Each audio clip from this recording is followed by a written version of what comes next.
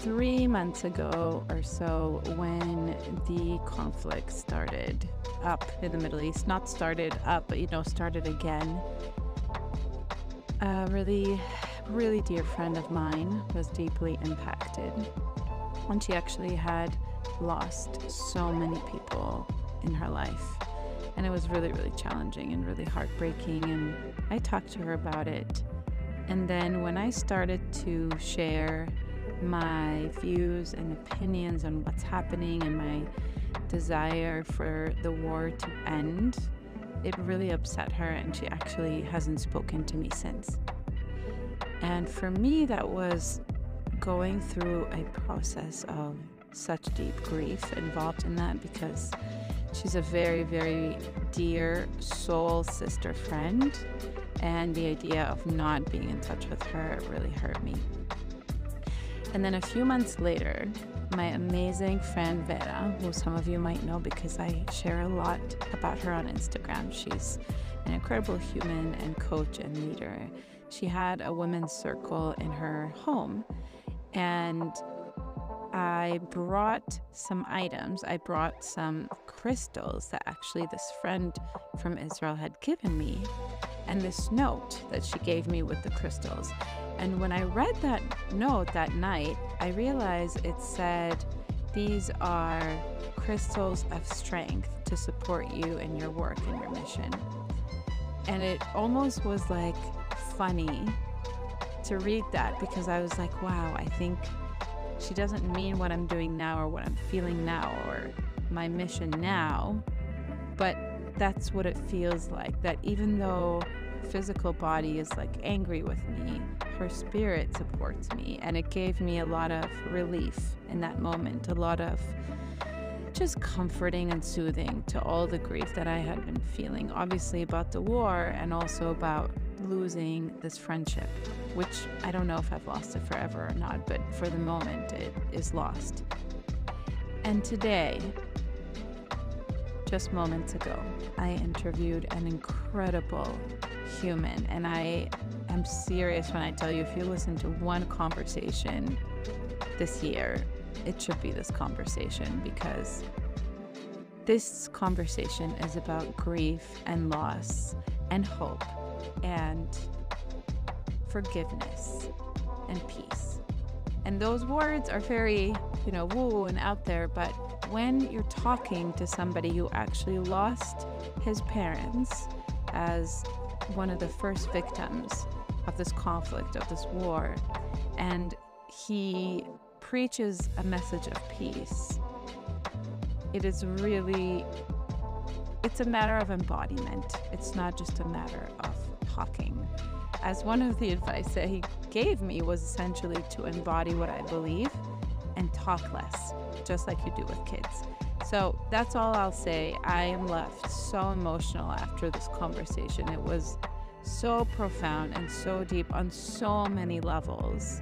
And I'm so honored to have had this opportunity. And I really ask you from the bottom of my heart to share this with as many people as you know, because the messages that we are hearing from the Middle East are really messages of fear and hatred and revenge. And so we really need a different message to be heard. And this is the message that was shared in this episode. Welcome to Deep Within. On this show, we dive deep into the nervous system, emotional healing, and transformation from within the body. When I started my personal development journey, it was all in the mind, doing affirmations, visualizations, listening to endless motivational videos. And I found that this approach, without actually getting my body on board, only left me in deeper shame and distress. So this is actually how I discovered somatic body-based healing. My name is Marina Yanai Treiner, and I am the Compassionate Somatic Coach. I'm gentle, sensitive, and I love deep conversations. I'm so excited and so glad you're here, so we can feel like we're together in our own little bubble of deep talks. So I am so excited that you're here today, and I'm so grateful. I know your time is crazy busy, so thank you for making this time. And I want to dive right in and ask you, what is your biggest message that is on your heart that you want people to know and hear?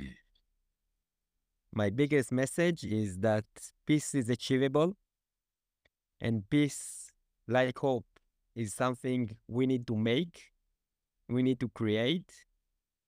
And just like love, we cannot make it on ourselves, we need partners. And that I have an amazing partners, Palestinian and Israelis, that are making peace, and will achieve it in 4 to 6 years from now. And we need the world to support us, to amplify our message, to strengthen us on social media, to share it with others, because the power of imagination, of dreaming, is something we stop using here in this region between the river and the sea. And I'm dreaming again. I'm dreaming again. And I'm going to make my dream come true. Do you feel like this ability to dream is something you always had since you were a little kid? First, yes, I'm a dreamer and I'm an entrepreneur, so I know how to make my dream come true. And I'm doing many groups talk and public talks, many long before October the 7th. And usually I name my talks or tours under visionary, entrepreneurship, and inspiration. And I'm sharing dreams as I do my public speak. That my first dream in life that I can remember was to move out from the kibbutz I was born. This is was between the age of 3 to 4. I really wanted to move out from the kibbutz, and at the year of 14, I fulfilled this dream. And then while walking the Shvil Israel National Trail here in Israel from north to south, I dream about a network of hostels along the trail. It was back in 2004. And in 2005, I started fulfilling this dream. I was opening the first ever guest house in the old city of Nazareth, and later what became the Abraham Hostel Group, with hostel in Jerusalem, Tel Aviv, Eilat, Sinai, even the Philippines. And I'm sitting now from Tel Aviv, Abraham Hostel Tel Aviv. And when we opened it in 2016, my mom, who was a mandala painter, I hope we'll have more time to speak about my mom. Of course. She gave me a mandala she painted as a gift, as a blessing. And what she wrote on this mandala was, we can fulfill all our dreams if we'll have the courage to chase them. Mm. So I always dream. I feel like the reason that I wanted to interview you is, number one, because I love your vision and I'm a fellow Israeli and I support you so much. And number two is because you're so inspiring as a person. And I feel like people can learn so much from you in their daily life. And you just mentioned one of the things. So I want to kind of ask you questions about the conflict and everything that's going on, but also about you. And one of my questions is, how do people kind of deal with the obstacles that they have? You know, because when we have this big dream, it's very different from our reality, and we have to see a new reality. It's kind of like when you see peace, it's so different from what you have. How are you able to make that, to go through that gap? Wow, that's a really, really good question. I asked myself this question. And then so to answer it, I basically mapped more than 20 initiatives I took a major role in executing. And the steps or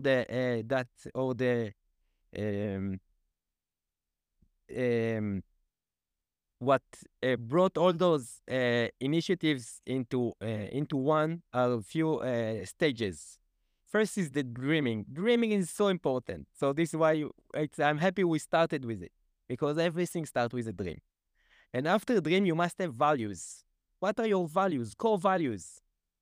And then it's building partnership with partners that believe in your dream and sharing your values. And then you need to sit with your partners and build a strategy plan. How are you going to execute? How do you sketch? Literally, how you build a model of your dream. If it's a hostel, if it's a political party or peace, you need to model it. And then after you have the strategy plan, you need to execute it. And after you execute it, this is the second most important stage. You need to constantly look for a meaning. Because when you lose the meaning of the initiative of the dream, you are losing the dream. And this is exactly where I am now. So I have a goal to reach peace in 4 to 6 years. I have the dream. I have the values: equality, justice, security, reconciliation. You shall not revenge. You shall respect your enemies. And based on the dream and values, I'm meeting many people, and I ask them what I'm going to ask you now. Do you want to be my partner? Absolutely. And I feel like that's part of the reason that I'm creating this episode, which is very different from what I usually talk about, is because I want people to hear this message, and I want you to tell me and all of us how we can support you. So Marina, we are already partners, and you are already supporting us in our shared dream. So we are already partners, and now we're building a plan. And one of the steps in one of the rubrica or phases we need to go is to amplify the dream. And we are doing it as we speak now. So what we are doing now, we are dreaming together, and we are creating hope. And this is where we are now, just 3 months and a week or 2 weeks from October the 7th. This is exactly where we are supposed to be. And if we speak in 2 to 3 months from now, both of us will have a much more solid plan. And then we'll execute it. And we'll build more partnership as we go, as we follow the path for peace. And we are already working on it. We are working on it. And we are working on it together. And it's not just the two of us. There are, I don't want to say millions, but there are already 10,000s, dozen thousands of people, Israelis, Palestinians, and from the international community that are working with us. And it's so inspiring. It's so inspiring. Yeah. Yeah, and this is the voice that I want to be heard. And when the war started, everybody like in my family was reading the news like frantically, and they were like, what should we do? And I was like, well, first of all, I'm not the president, so I don't know. And second of all, I don't want to think about that. I want to kind of open my heart right now. Like, I just want to listen to people who are expressing empathy. That I had this craving. I was like, I just need to hear empathy. Like, this is so crazy. And to this moment, that voice is not loud enough, of course, on the news and stuff like that. So I really want that to be heard. And what I'm hearing from you is when you have a vision that's kind of crazy, like it's different from reality, you need to, like, your meaning kind of comes from your values, would you say? Like that meaning that you keep tuning back into. Is it coming from your values that you said and you're just like feeling that? And then your partners, like those are the key things that I heard. Meaning, I put it like in parallel. The meaning, I hope, again, I hope and I believe and I know most of the time that we are in the era of meaning. That we are not just looking for happiness and rich and to be rich. We are looking for the meaning. As an let's start with individual, with ourselves. Why are we waking up in the morning? Why are we doing what we are doing? We need a meaning for each of our action. And so this is the meaning. Why am I doing what I'm doing?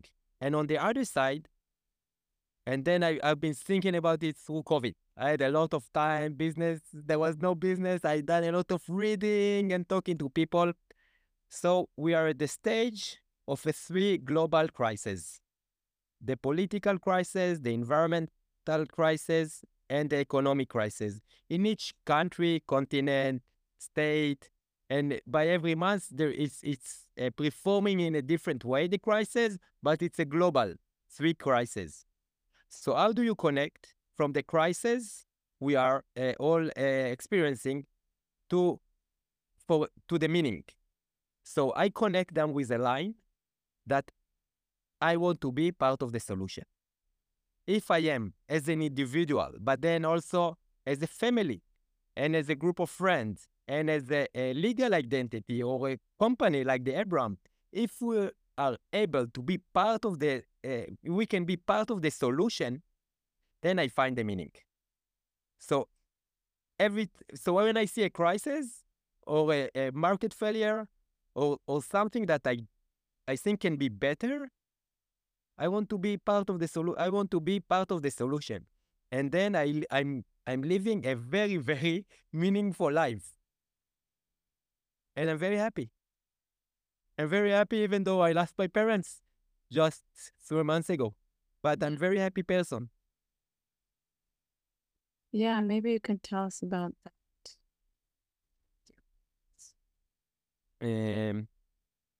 So like I said, I was born in a kibbutz. It's a community way of life unique to Israel. And my boss' parents were born in a kibbutz, one in Iram, and my father in Iram, and my mom in Ruchama, not far from the Gaza Strip.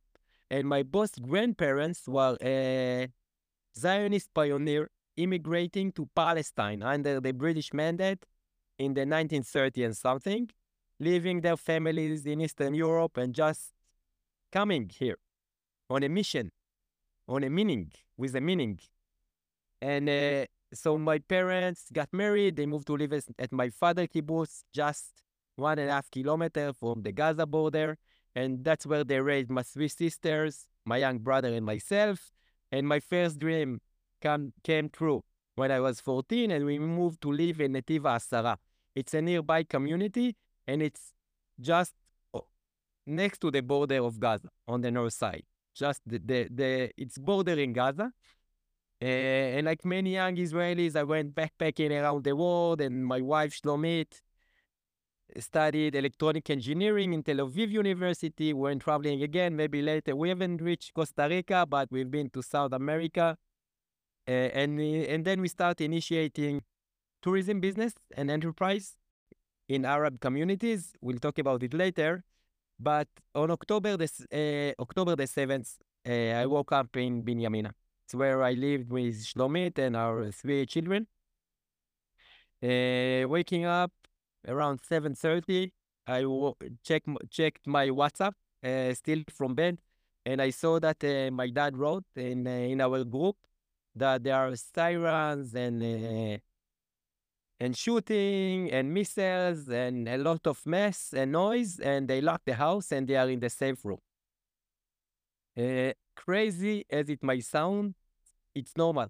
It happens every few months, once a year. So I said, okay, another of this crazy day living here in the Middle East. And so I went down to make coffee for Shlomit and for myself. And while the coffee was boiling, I checked the news. And I saw on the news that there is a Hamas invasion to the neighboring Israeli communities. So I say, wow, I never remember anything like this happening. So I called my dad immediately. It was 7:40, and he said exactly what he said in the message. They locked the house. They're in the safe room. A lot of noise. I could hear my mom in the background. And I told him, okay, send my love to mom. I love you. Be safe. Talk to you soon. And hang up. And again, watching the news and then seeing the wall is being fallen and Hamas trucks in Sderot. Sderot is where I live. I grew up. I say, wow, this is really, really crazy. And I said, I just talked with Dad 5 minutes ago, but I should call him again. So at 7:45, I called him again, but this time there was no answer. So I said, maybe it's the cellular communication went down or the electricity, but I called my sisters. They all live in Israel. I called my brother who lives in London. We tried to call them, their neighbors. There was no answer. So we said we better gather together to be together. And we grouped at my sister's house, which is not far from me, with the 8 grandchildren, grown grandchildren from the age of 19 to 12.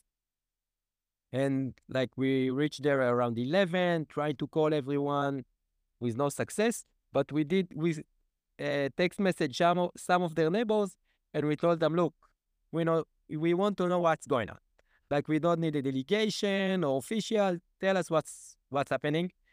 And around 5 in the afternoon, we were able to reach the security, one of the security volunteers of the community of Netiv Asara. And he told us that my parents' house is burned into ashes and there are 2 bodies inside. And how did you process that? So first we say we're going to start the Shiva. Shiva is the Jewish way of mourning. It's basically a 7 days of a wake ceremony when all the dead, like the dead person are coming to pay their condolences, and friends and family. So we said usually there is an official announcement about it from the government or a rabbi or something like that. But we say we are not waiting anyone. We're going to start the Shiva. And it happens to be the first Shiva of the war. Everyone else were waiting. So my brother already in Saturday noon, before hearing the bad news, my brother already bought tickets from London for himself. So from Sunday morning, we started a very, very intensive Shiva. Thousands of people that came to pay their condolences. And every morning we group just the brothers and sisters, and every evening with the grandchildren and our partners. And I think it was the second or third morning that we said we want our personal tragedy and loss to have a universal message. And we want this message to be, we are saying no to revenge. We don't want any revenge. This is that was our feeling, that we don't need any revenge. And after a week of crying, I'm a really, really good cry. I know how to cry and also help other people to cry. I'm thinking also I will read a poem later, if it's okay. You're already making me cry, but yeah, you're like, haha, I know how to make her cry. Yeah, it will happen. I'm already teary-eyed. And as we and also those who came to the Shiva were survivors from the terrorist attack, from Niram, from Netiv Asara. Survivor that it was the first time they were able to share their survival story. And then bereaved family from October of the 7th came. And they shared the story how their brother or son or mother were murdered. So it was so intense. Wow. For the first time, they were able to share their story. And we were listening to all those stories, and at the same time grieving our own parents and holding it together for our children. So it was very powerful, very powerful. And I used to say till 3 weeks ago, I used to say that nothing can prepare you how you will act, how you will behave, what you will say if your both parents will be murdered in an enormous terrorist attack that will kill so many of your friends, of their parents, their children. Some will be hostages. Nothing can prepare you. But then I realized it was just a thought I received 3 weeks ago that all my life prepared me. all my life prepared me for October the 7th. In what sense? How do you In feel? the sense that for my mom, I breastfeed the courage to chase my dreams. For my father, who was a farmer, he was admirable farmer, uh, number one expert in Israel in wheat and sunflowers and other crops. And he cultivated not just the fields, but also generation of farmers and generation of professors in the academy. And he also cultivated me, cultivated each cell in my body to believe and make the future to be a better future. And I've been involved for the last 20 years in business and social initiatives between Jews and Arabs, Israelis and Palestinians. And I know I learned through those years that when an Israeli and Palestinian, when we are looking into the past, we see a different past. It's amazing. We totally see a different past. If it's from our holy books, the Bible and the Quran, and if it's for the Zionist movement and the Palestinian national movement, and if it's independence of Israel and the Nakba and the wars that we have been gone through since then, totally different past. When we look into the present, we see a totally different present. Totally different present of October the 7th, what happened to the Israeli communities on the Israeli side of the border, what happened to the people in Gaza, totally different present. But when we look into the future, we see the same future. And all my life prepared me to look into this future on October the 7th. And all my life prepared me to say, you shall not revenge. I shall not revenge. And this is just the lessons that I received all my life. And now it's so easy for me to share these messages. I'm not working on it. It's not taking any energy out of me. Otherwise, I'm getting energized by it. So when I want to share a story with you, a poem with you. So 2 weeks after October the 7th, a friend I know from Nazareth, whose father was a very, very known poet. And he had a small souvenir shop just off the Basilica of Annunciation. And he's calling me, and he's telling me, and this was like October 20th. He told me, I knew his dad died many years ago, but he told me, my dad wrote a poem that was about you. He wrote a poem about you, and I want to read it to you. So if it's okay, I will read it to you now. At times I wish I could meet in a duel the man who killed my father and raised our home, expelling me into a narrow country. And if he killed me, I would rest at last. And if I were ready, I would take my revenge.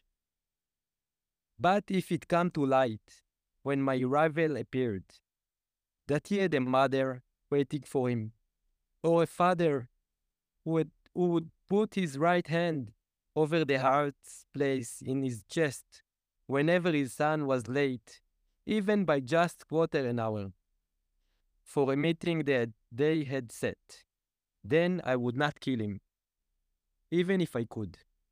Likewise, I would not murder him if it were soon made clear that he had a brother or sisters who loved him and constantly longed to see him, or if he had a wife to greet him and children who couldn't bear his absence and whose gifts would thrill, or if he had friends or companions, neighbors he knew, or allies from prison or a hospital room, or classmates from his school asking about him and sending him regards. But if he turned out to be on his own, cut off like a branch from a tree, without a mother or a father, with neither a brother nor sister, wifeless, without a child, and without kin or neighbors or friends, colleagues or companions, then I would add not a thing to his pain.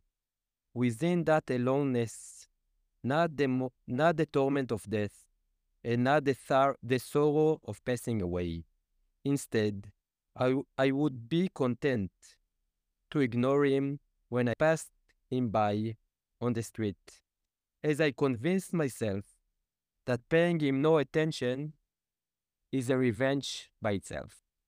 So when the son of Ali Muhammad Ta called me, and I read the poem, this amazing poem, it was shocking, and it took me. I haven't so I read it once when he sent it to me, and I haven't read it till maybe 10 days ago. But now I keep continuing and reading it to everyone I can, because no revenge should be a universal message. It should be one of the 10 amendments. You shall not revenge. Revenge should be only in the hand of gods. For us human beings, we should exercise the power and the ability to reconcile and forgive. And I've been going on like on the last 3.5 months on a spiritual transformation. It's very strong. It's very hard. But I'm feeling that I'm getting there. I'm getting there. I feel like I only cried once on this podcast, and it was in the episode I recorded about the conflict. And it was when I was talking about what hurts me the most. And it's this revenge and how people just can't hold each other's pain at all. Like they're not able to. They're like in this black box and they can't. And my mom actually said to me, she's like, for your whole childhood, we explained to you and you just wouldn't listen. And I was like, what? You shouldn't trust people. And I said, it didn't work, Bob. It didn't go through. Your message didn't work for me. And, I think it is a human instinct to revenge in a way. But what you're saying resonates so much with me because I always think that it's like our spiritual journey, like our spiritual path to higher consciousness. Because we are animals, but we don't have to be. Like we can be different also. And we can choose not to revenge, even though it's really hard. And I've actually lost really good friends from your region, from the South, for my views, which has been so challenging. So I feel like I'm going through kind of a grief too. Cannot compare to yours, but I feel that I'm going through this grief of like losing people just because of how I think and how I see things.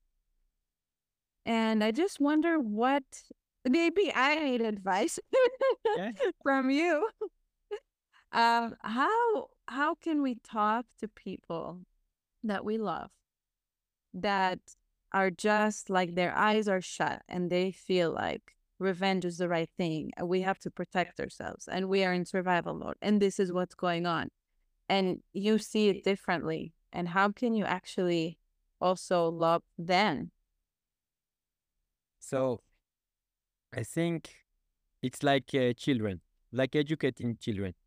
It's not by talking. It's not by arguing. It's by action. We need to show a role model that it's okay to cry. It's okay to grieve. And to teach them how to show empathy and forgiveness and reconciliation. Just, we need to do it ourselves and not be shy about it. We need to do it public, like exactly like we are doing now. And then it will be they need to see a role model.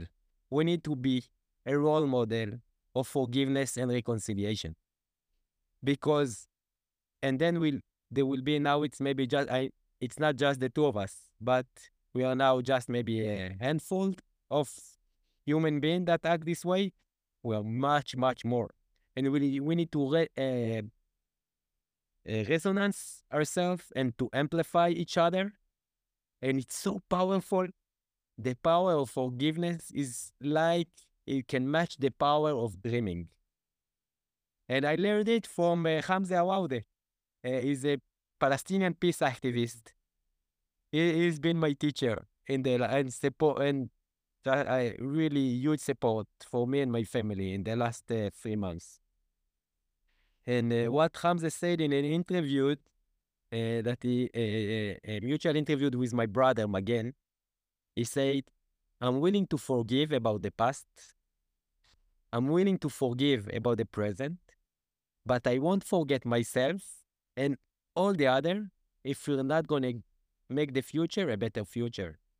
So I was hearing it, and I say, "Wow, this is something that it need to be observed in me." And I asked myself first, who is he forgiving to? And he's forgiving to me. He's willing to forgive me as a Jewish Israeli who, on his own narrative, is to blame for the Nakba and for 57 years of occupation, oppression, no freedom of movement, gathering, speaking, hours that he stand in checkpoints, family members that were killed by my Israeli army, the IDF. So he is willing to forgive me, which was so powerful from him to say. So I say, okay, I want to be like Hamza. I want to be able to forgive, not just to call not to revenge. So I say, okay, I'm willing to forgive. So I said, the first step was, I'm forgiving the Hamas. I'm forgiving them. Wow. But I won't forgive them if they won't make a better future. But for what they've done for the past and present, I forgive them. And then I also say to myself, because I'm holding the Israeli government accountable for my parents being murdered. Because they betrayed, they promised them security and they failed. So they are accountable. And of course, I'm not in favor or a supporter of the Israeli government. But if I'm willing to forgive the Hamas, I should be also able to forgive the Israeli government. And I'm forgiving them. Both of them are irrelevant to me. I ignore them. When I go to protest, it's not against them. I'm protesting pro equality. It is called protest. Yes, exactly. So I'm pro equality and pro justice and pro reconciliation and pro peace. So it also put my soul, spirit and body on ease. It's much easier for me to walk the street, to walk the sidewalks, to be a human being just by forgiving. And again, I'm a very modest person. I'm a common people. I'm not a scholar. I haven't graduated my bachelor degree. But I'm a doer and I'm a dreamer. And I do hope, and I am getting an amazing reaction on the streets, on social media, for my action. And I want to become, and this is my role. Okay, if I want it or not, my role is to become a role model for forgiveness and reconciliation and hope. And And so when I'm speaking to someone, this is the words I'm using. I would never tell someone you are wrong, because maybe it's not at first. I cannot know, but it won't help. What would help is showing him a different role model, that there is a different path, and it's up to him to choose if we want to walk the path of revenge or the path of reconciliation. And I would show him. I would go there anyway, anyhow, and he will choose if he want to follow me or to follow another 100 years of revenge, fear, war, and hate. So I'm giving them an alternative.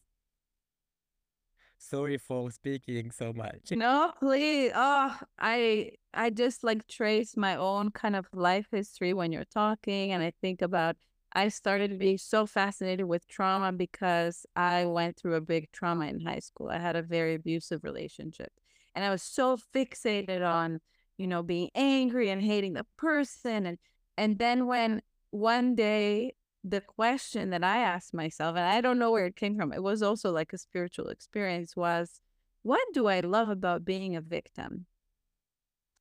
And it just came to me. And so I started to reflect on that. And eventually I was able to really see the trauma of that person, that person who hurt me. And really, like, just really, I mean, it impacted me every day until I was able to see that and then just really release it. Like, I feel like I love the concept of forgiveness. I feel like this person doesn't even impact me anymore. It's like I wish him the best. Like, I don't wish him anything bad. And I understand the place where he's coming from.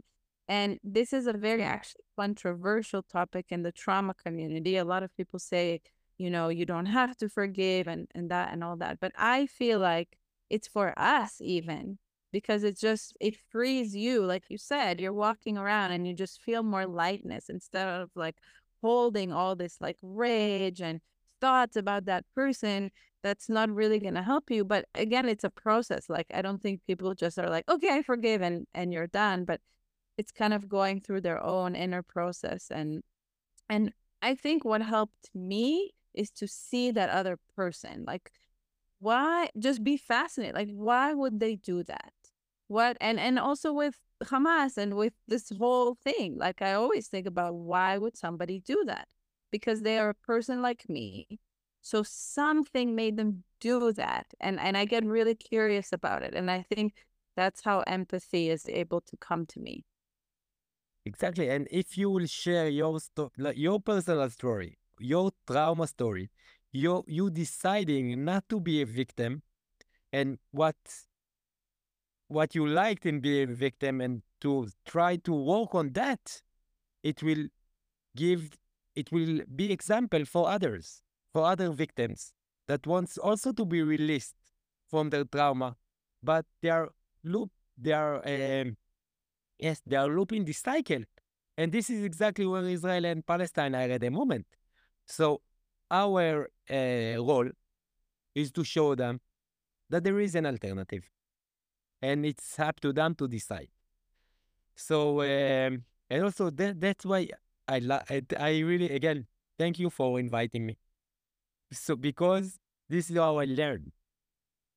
I'm learning from others, from their experience, from their history, and this is how I can become a better person and a better human being. So this is why it's so important to me now. I'm meeting people all the time, inspiring people, and I'm being inspired. And I try also to do my part and inspire others. But that's for them to decide. What I can do on my part is just be very honest and very talkative, or go public with my message.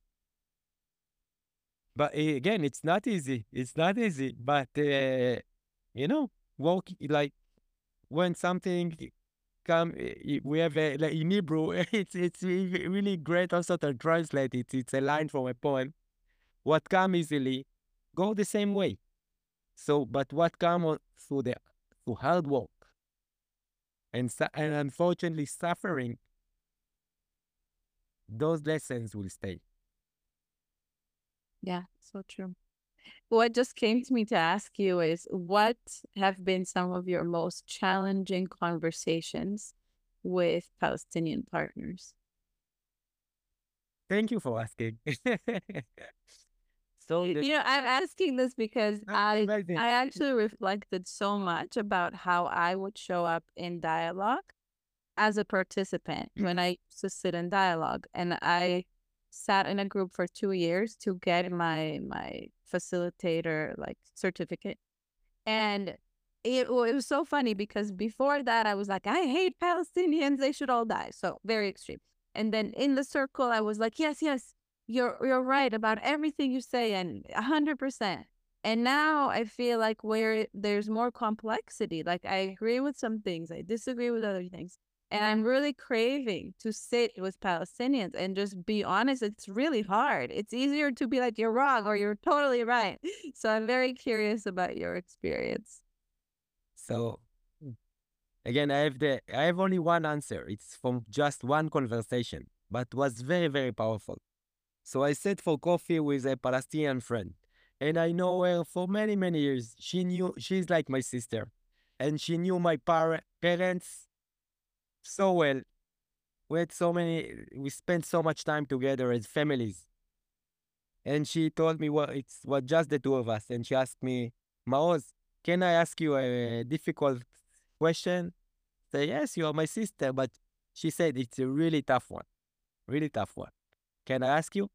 Said, yes, you can ask me. And then she said, and she started by maybe. Maybe what burned your parents' house with your parents inside wasn't the Hamas. Maybe it was a crossfire of the IDF. So I said, wow, like to myself, wow, so now she's basically meaning like October the 7th never happened. This is what she said, like October 7th never happened. So I told her, you know what? You know what? Maybe you are right. Maybe you are right. And it was a crossfire. And it wasn't the Hamas. Maybe you are right. But what does it matter? What does it matter? My parents were killed because of the Israeli-Palestinian conflict. And nothing would bring them back to life. Not if it was a crossfire or not it was the Hamas. And my mission in life, my committed is that I will bring this conflict to an end. And do you want to join hands with me? Join hands with me, and together we'll bring this conflict to an end. And of course, she said, yes, let's join hands.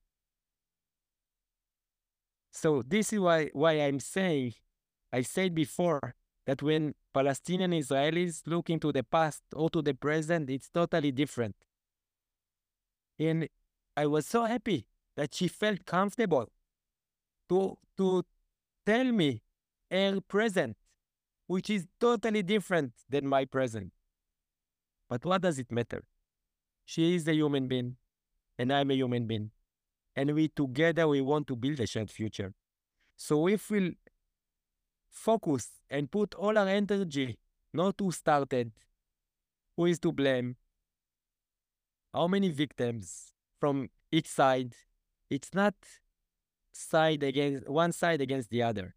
It's humanity against hate, humanity against revenge, humanity against fear. So let's choose the side of humanity. And let's build and make a shared future for Israelis and Palestinians. And actually, after this conversation, I said, Maoz, you are moving. You just took a huge step in understanding and be able to tell others what a shared future is and the importance of shared future. And I'm not saying to ignore. the past or the present, but they are irrelevant.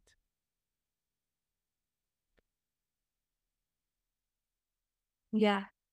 What I hear is if you're able to just give space to people to share whatever is on their heart without reacting, and it might be very different from how you see things, and you want to be like, no, that's wrong, and that's even something, in our personal relationships, when somebody says, I feel like you did this, and you're just able to listen and say, okay, I hear that that's how you feel. I feel like that's the main thing, honestly, that people really need more than anything else. Is just like be heard and seen. And from there, we can move into, okay, what are we creating together? And also, like, I can listen to you because we're creating something together. So the relationship is more important than me being right. Exactly. Which me being right is irrelevant, and that's also again in Israel society, Jewish society, politics or whatever. It doesn't like we can continue argue who started, and there are so many within the Jewish Israeli society, so many argues and these beliefs and fear and anger. But again, it's irrelevant. It's irrelevant. The question is, and some would say, no, we don't. The question is if we do see a shared future. And if we don't, that's a different story.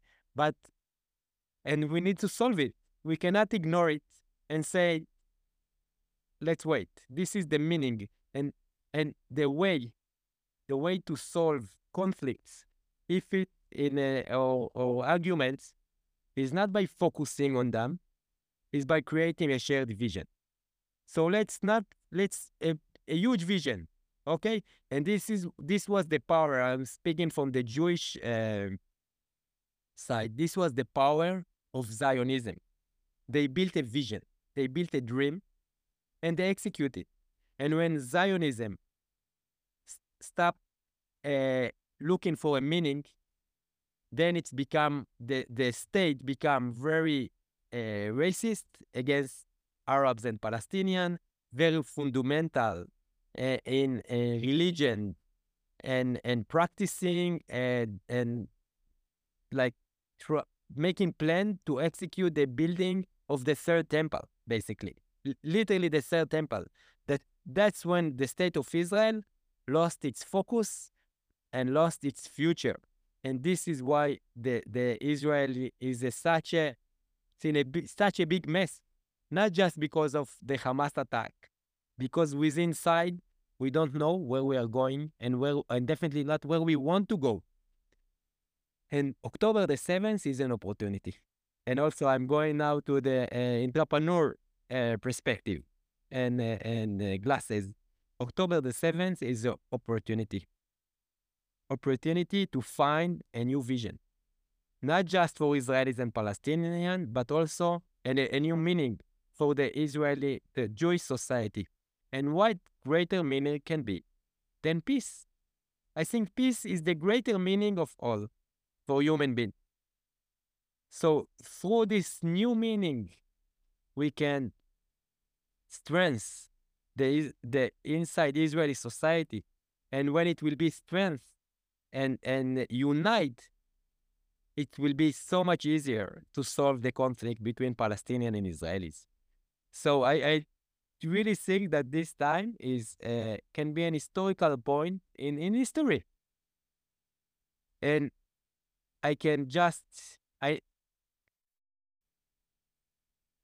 I'm personally I'm just so sorry and sad that my parents had to pay the price. Yeah, and so many others. And so many others. Yeah. And so many also, and so many innocent and human beings lost their life on October the 7th and the sequence war. So it's so tragic, and it's so sad. But what I'm speaking just for myself. I want my parents to be victims of peace and not of war. So if thanks to their sacrifice, will make peace. So it was worth worth it. And I think peace is the only thing that was paying the ultimate price. Well, I can promise you that from now on, my changes, I've been very negative and saying I knew this would happen and it's only going to get worse. So from now on, I'm going to become an optimist from this conversation. Amazing. And I'm going to start to say that it can make a change for the better. And I see that people are waking up and more people are against the war, at least recently. And that makes me really, really happy. Is there any other way that people who are listening to you or me can support and amplify your message? First, thanks for offering. I think at the same time, for the time being, you just amplifying it. Share it with that there are people, there are dreamers here, Palestinian Israelis that dream of a better future and that working hard to make this future happening. So just share that there is a lot of optimism through this tragic time. There is a lot of hope. We are creating hope here, and you can support us by sharing our hope and create hope with us. And I would love to stay in touch and follow me if you can post also my social media platforms. Absolutely. So follow us. And there will be more ways to support. But there is, and like we shared yesterday, there is a beautiful civil society organization of Jewish Israelis that are taking Palestinian from the checkpoints to Israeli hospital. It's totally volunteering organization, maybe 1 or 2 paid. So we shared that they're looking all for Israeli volunteers, or for donation to pay for the petrol and the gas for the cars. So sometimes, like, this is the kind of support you can give, support shared initiative, support reconciliation, support shared life. And there are so many organizations on the ground, from Combatant for Peace, Standing Together, Family Circle, and so many others that Women Wage Peace. I'm gonna put those links in the notes. And actually, the conference that Combatants for Peace had, like it was right after the war started. That was like, oh, it was such a gift. I was listening to it and just crying my eyes out. I was like, this is what I need right now, not the news and the analysis and the like that. Yeah, thank you so much. And also, you can invite. There are numerous Palestinian Israelis that are willing to speak publicly. So invite us if it's in your university for a live Zoom or a webinar or physical meeting. Some of us are living in the US, some in Europe, some in Australia. So we are all working together. It's a network of peacemakers. So invite us. We'll come if it's media, if it's classes, if it's just a group of friends that wants to hear a message of hope from between the river and the sea. We are available to you. This is our life mission. Thank you so much. I feel like this was so emotional for me. I need to go process our conversation. I'm so grateful for you. You have no idea the work that you're doing. I'm so grateful, and I will be, of course, sharing this far and wide.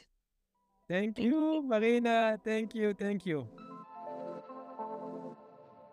Thank you so much for joining me and listening to this episode. If you liked it, please make sure to leave me a review so that more beautiful humans can get to this podcast, and subscribe to the show. And please do share it with a friend who would benefit. And I always love to hear from all of you on Instagram, so visit me there at marina.y.t. I share really awesome content and would love to hear your comments about the episodes. Until next time, I love you so much and I appreciate you. Have the most beautiful day.